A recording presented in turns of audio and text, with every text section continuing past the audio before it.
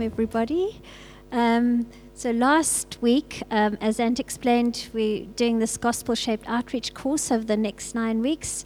And last week we did the first session, which is How Are We Doing? Which basically was just exploring where are we at in terms of evangelism, how do we see that, and how do we feel we can ourselves be those that are messengers of this wonderful good news. So today we're going to do the second session, which is Who is Jesus?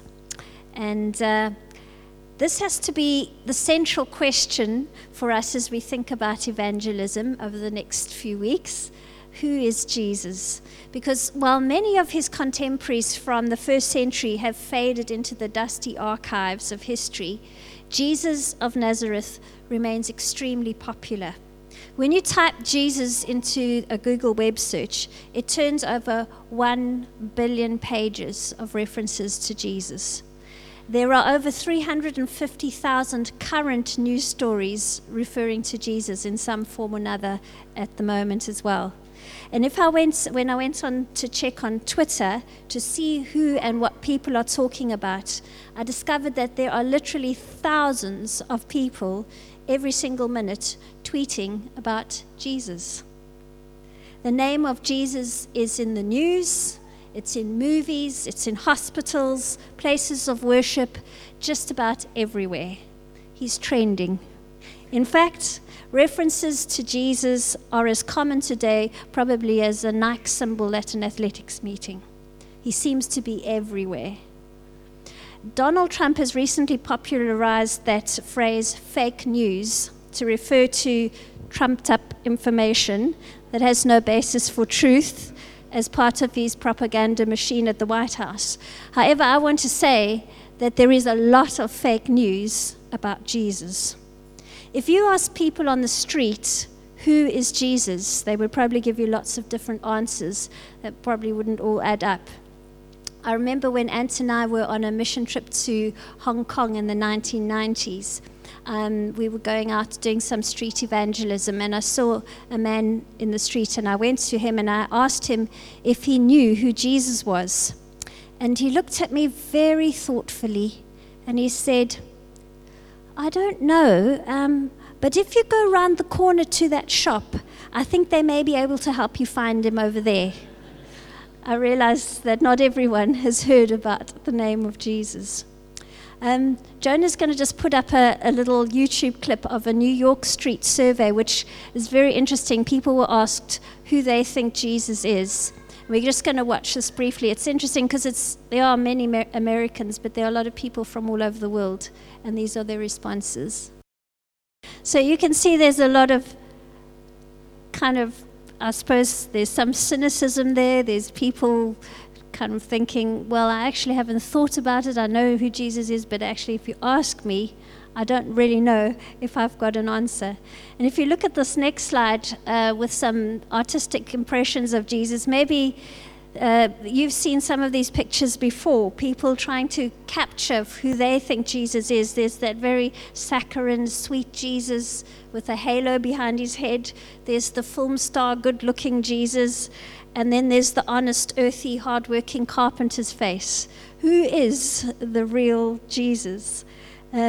He's popular, but the question remains, who is he?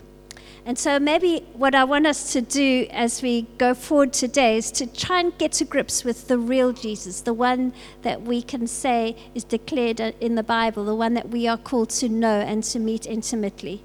So here is a few little historical facts about the real Jesus. Jesus was a historical figure who lived 2,000 years ago, and the primary source of his life and ministry is the New Testament. And there are eyewitnesses and people who wrote their testimony that are recorded in this document. And another historical fact about Jesus is that he was a miracle worker. Both friends and foe testify to the fact that he was able to do astounding, miraculous healings and other things such as multiplying the fish and the loaves, all kinds of amazing things, walking on water. And then all four Gospels testify to the fact that Jesus was crucified in Jerusalem. And there are also extra biblical sources that confirm that this actually happened. It's also clear that Jesus died and he was buried. And yet, it also says that the tomb was empty on Easter morning. And the disciples testify that the disciples of Jesus testified that they saw him alive after his death. So Jesus is possibly the most controversial figure in human history, and yet for Christians, he's the central figure of all eternity. Within Orthodox Christian views, the view remains, as it is from the beginning, that Jesus has divine authority to judge all people. There are not many historical figures who kind of pack that clout of saying they're here to judge all mankind. In fact, I don't think with any credibility that there are over 1 billion people throughout the world believing Jesus to be the judge of all people. That's absolutely amazing today that we have that. So who exactly is he? And as we progress to do this course, we want to ask that question because we don't want to contribute to all the noise and the controversy about Jesus. We don't want to add confusion to the conversation. We want to be ourselves. We want to know who God is through his son Jesus. So the first thing I want to say is that Jesus is God in the flesh. And the Bible teaches us that God has two natures. It is one of the most difficult concepts to fully grasp. Jesus is fully God, 100%, and he is wholly man, 100%. So how can both of these things be true? The quick answer for us as Christians is because the Bible tells us that. And one of the things that we need to also wrestle with as we go out to speak and proclaim about Jesus is that do we as Christians hold to the centrality and the authority of the Word of God for its how it declares and reveals Jesus to us. So the Word of God declares to us that this is who he is. But that doesn't remove the mystery of it, however. Something can be true, but doesn't necessarily mean we understand how it works. How many of us here, if you want to put up your hand, own a car or are able to drive a car? Okay, that's a lot of people. How many of you understand very clearly how an internal combustion engine works? Okay. Oh, I'm impressed. So there are a few of you do.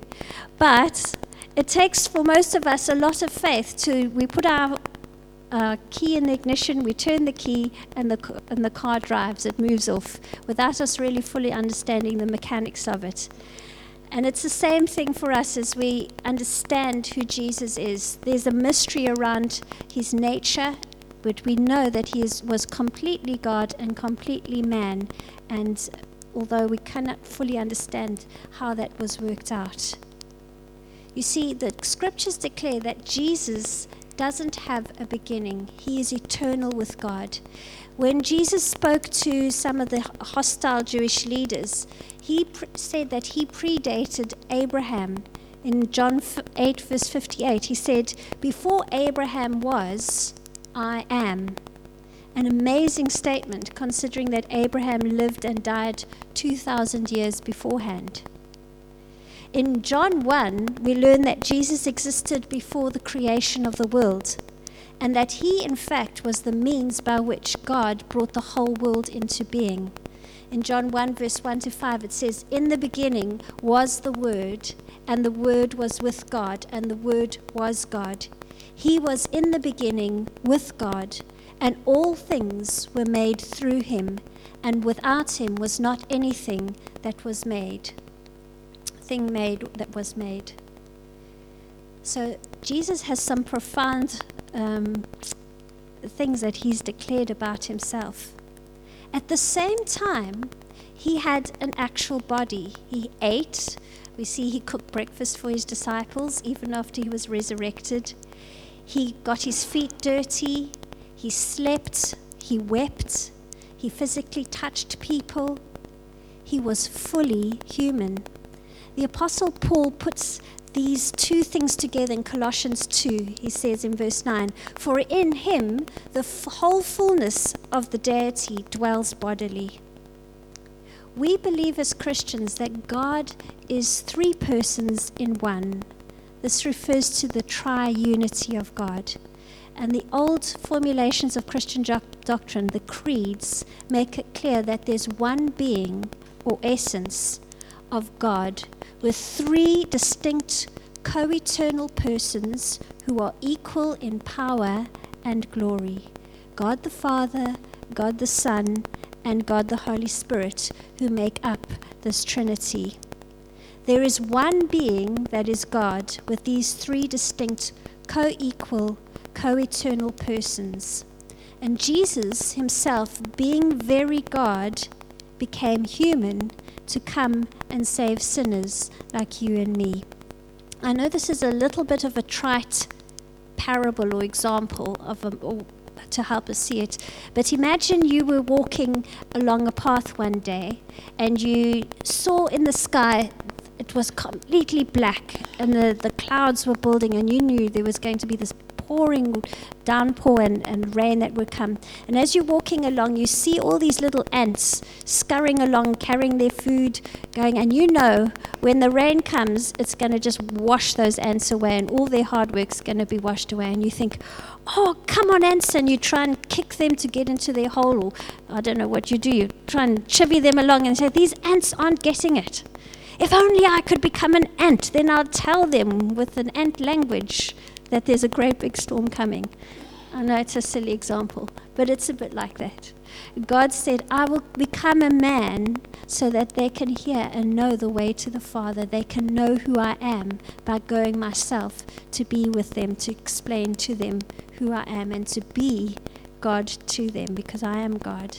So Jesus is God in the flesh. And it's so important for us that when we are going out telling people about who God is, that we do understand we are proclaiming a mystery.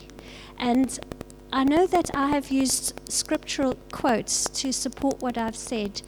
And the whole thing of apologetics is how you reason your Christian faith, how you explain it to people. And maybe that's something of what we'll do over this course, is looking at ways to help explain these wonderful mysteries. But for us, we need to be convinced of those, firstly, for ourselves, that we really know that Christ came as fully God and fully man to be here amongst us and to help us find God for ourselves by embodying, being the embodiment of God to us. Then the second thing I want to say is Jesus is the resurrected King.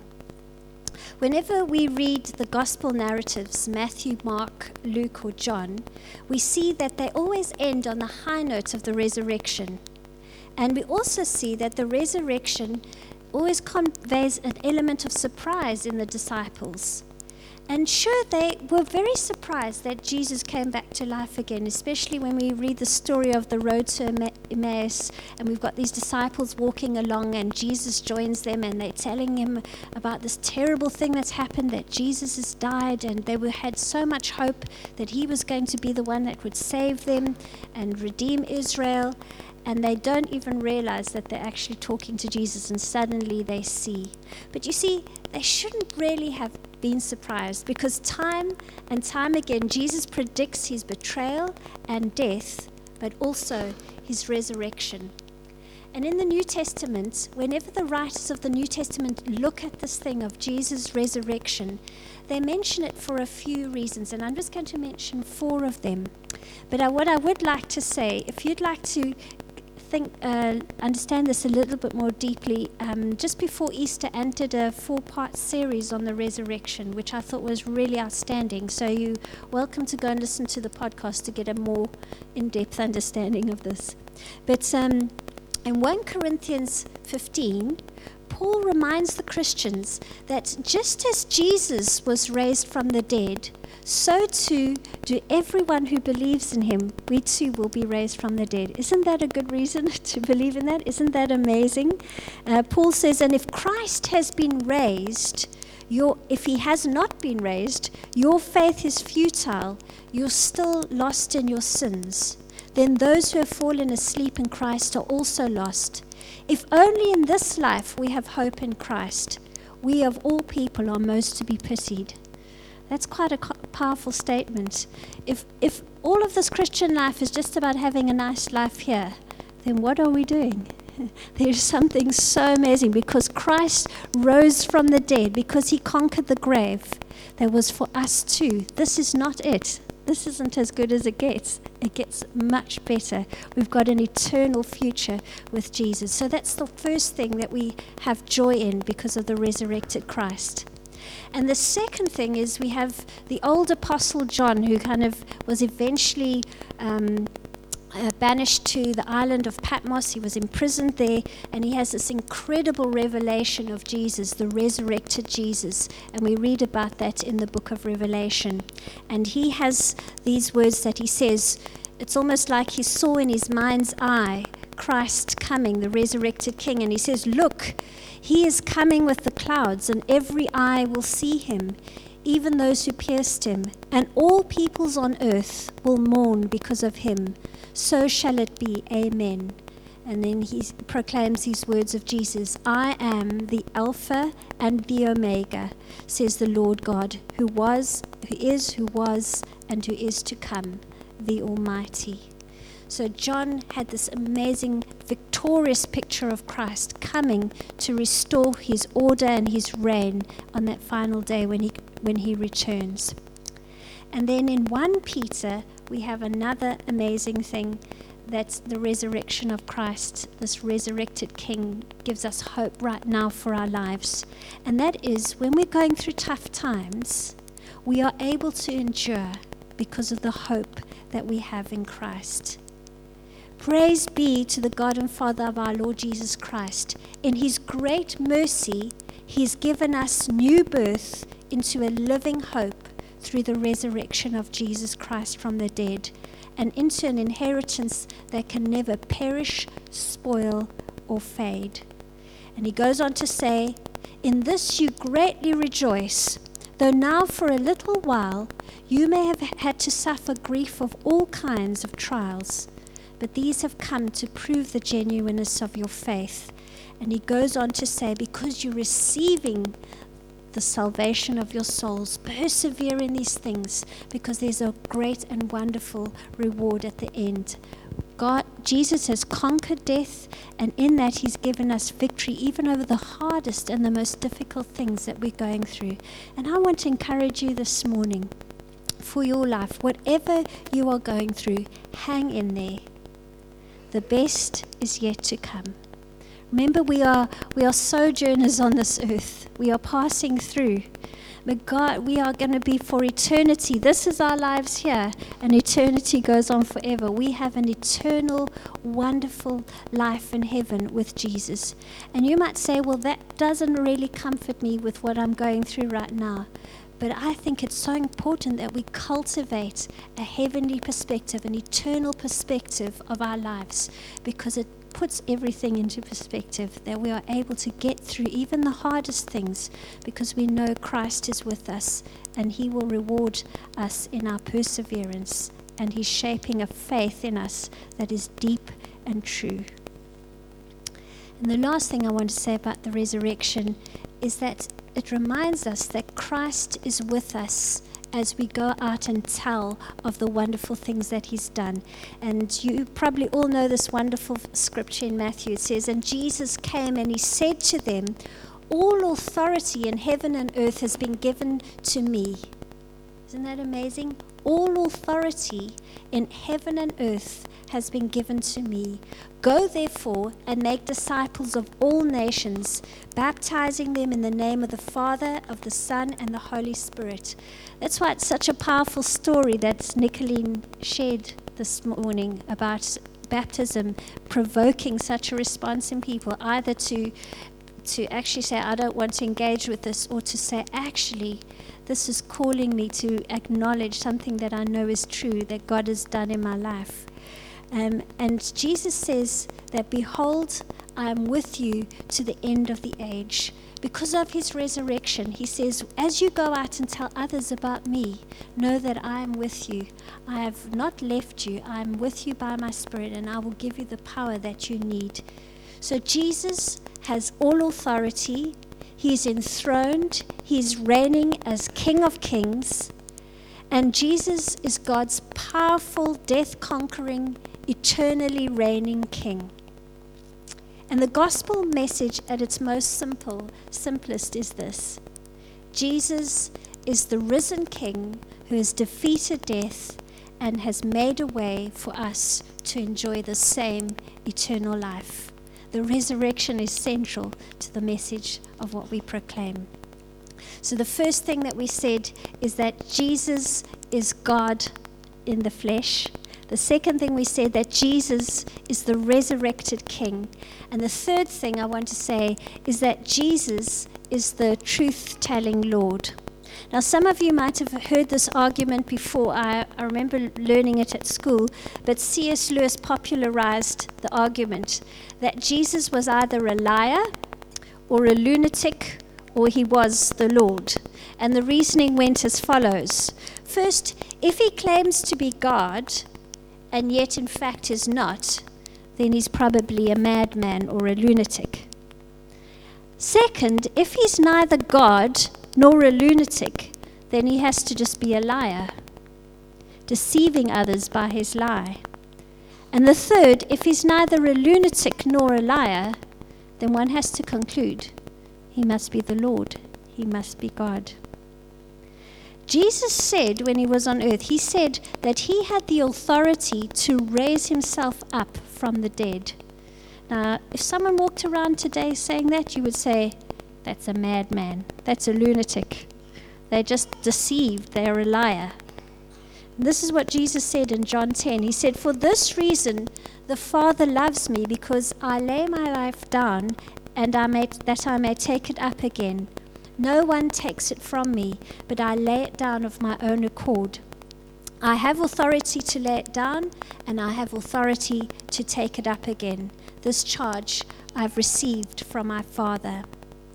Clearly, Jesus said and did things that only God can do. Does this make him a liar or a lunatic?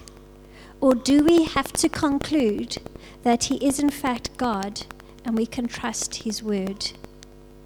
See, if we are to be people who speak his words to others, we have to be convinced that his words are true and trustworthy. We have good evidence that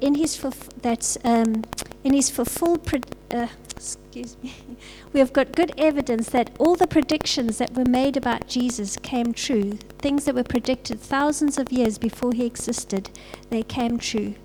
But we've also got evidence that his words so accurately diagnose our own hearts.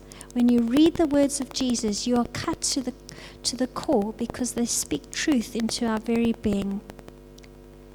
We discover that when we're reading Jesus' words, they're actually reading us.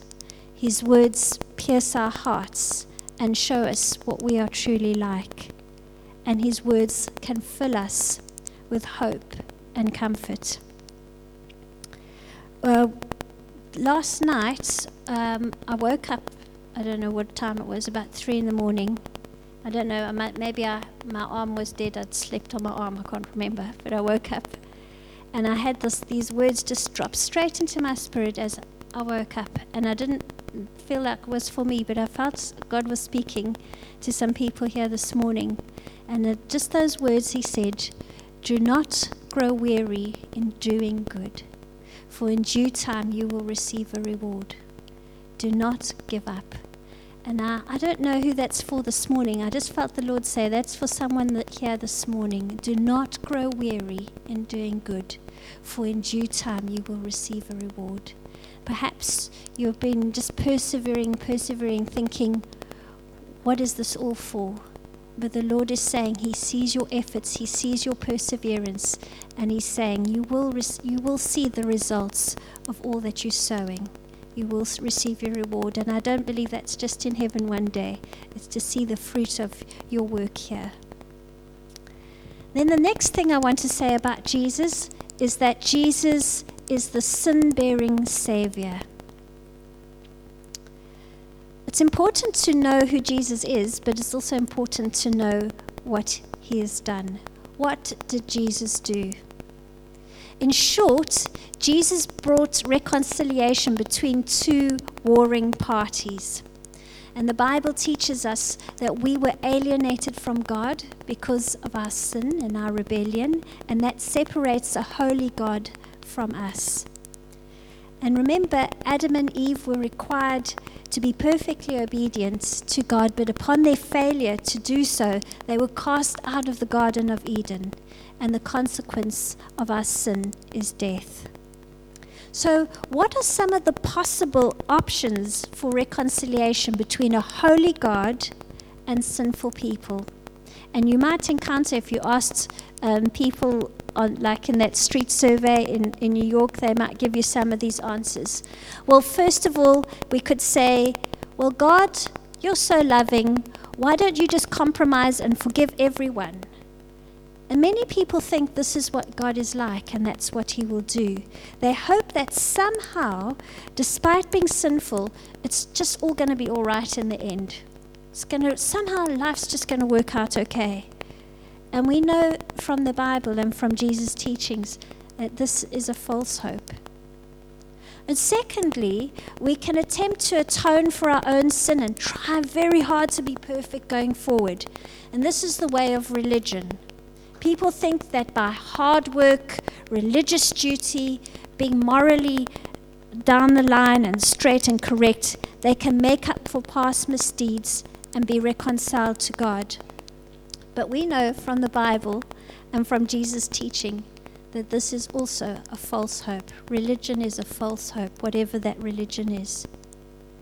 Or thirdly, we can have someone who's qualified and able to step in for us, someone who will bear the cost of our rebellion in our place by grace. This is the only real hope that we have. And Jesus Christ's whole mission was to take our place. As a man, he's qualified to stand in our place perfectly because he lived a perfect life. But as our God, he's also qualified to stand in our place victoriously because he is able to overcome death. So in the up and coming sessions that we're going to do, we'll discuss this in more detail, this wonderful story of reconciliation, of how God reconciles us to him. But I just want to quote Peter, who was himself, he was a very interesting character when you read his story in the Bible. I think he was a headstrong man. He kind of was always putting his foot in it and making mistakes. And this is something he said. He said, "For Christ also suffered once for sins, the righteous for the unrighteous, that he might bring us to God, being put to death in the flesh, but being made alive in the Spirit." Through the gospel, Jesus brings the unrighteous to God, and he brings the lost, alienated rebels home. The last thing I want to say about Jesus is the only way. Jesus is the only way. Now, that's a very unfashionable thing to say culturally, to talk about Jesus in terms of being exclusive. Any claim to be absolute, to have a binding state of morality or religion, or just saying this is what I believe is an absolute truth, is strongly resisted in our culture. We live in a postmodern culture. The modern culture, which is maybe where people in my generation grew up, we had absolutes. We thought we could fix the world and make it a better place with truths. And that has been abandoned in the most postmodern culture where everything has become fragmented and there's a sense of truth is what is right for me. And so these things begin to challenge our culture when we start saying that there is one way to God. However, as Christians, we don't have the creative freedom to accommodate the Bible's message to the tastes of our culture. Sure, we do need to tell it in a way that is appropriate and people can relate to, but we must tactfully, boldly, faithfully, and lovingly speak the truth of who Jesus is. Here are a sampling of a few verses from the Bible. Listen to them carefully and just feel the weight of what they're teaching us. Acts 4 verse 12. And there is salvation in no one else, for there is no other name under heaven among men by which we must be saved. John 14 verse 6. Jesus said, I am the way, I am the truth, I am the life. No one comes to the Father except through me. John 3 verse 36. Whoever believes in the Son has eternal life. Whoever does not obey the Son shall not see life, but the wrath of God remains on him. And finally, 1 Timothy 2 verse 5. For there is one God, and there is one mediator between God and men, the man Jesus Christ. Jesus is not just one way, he is the only way to God. That's very uncomfortable in a postmodern culture. And even for us as Christians today, I wonder how much of that has begun to unsettle us, to declare that, to say that Jesus is the one and only way to God the Father. The Bible's declaration is broad. All have sinned, but its answer is narrow. Christ is the only way. You see, I don't know that we have to get people talking about Jesus. He's everywhere. But we do have to be sure that we are talking about the real Jesus, the one the Bible reveals to us as the sinless Son of God who died for our sins and rose again to give us eternal life. Very challenging, but let's ask God to reveal himself to us over these next few weeks. Let's say, Lord, maybe where my understanding of you has got sifted and watered down, restore me to the truth of your word. Let this be the plumb line. Let this be the reference point. Let this be what I build my belief in you on. Not a whole lot of, what is that cartoon? We sometimes, that we were watching the Family Guy, that's not the gospel. But we can start to assimilate things about Jesus that's just fake news. Let us as Christians have a true understanding who Jesus is so we can accurately represent him, because he is the answer to this world. He is the answer. Thank you.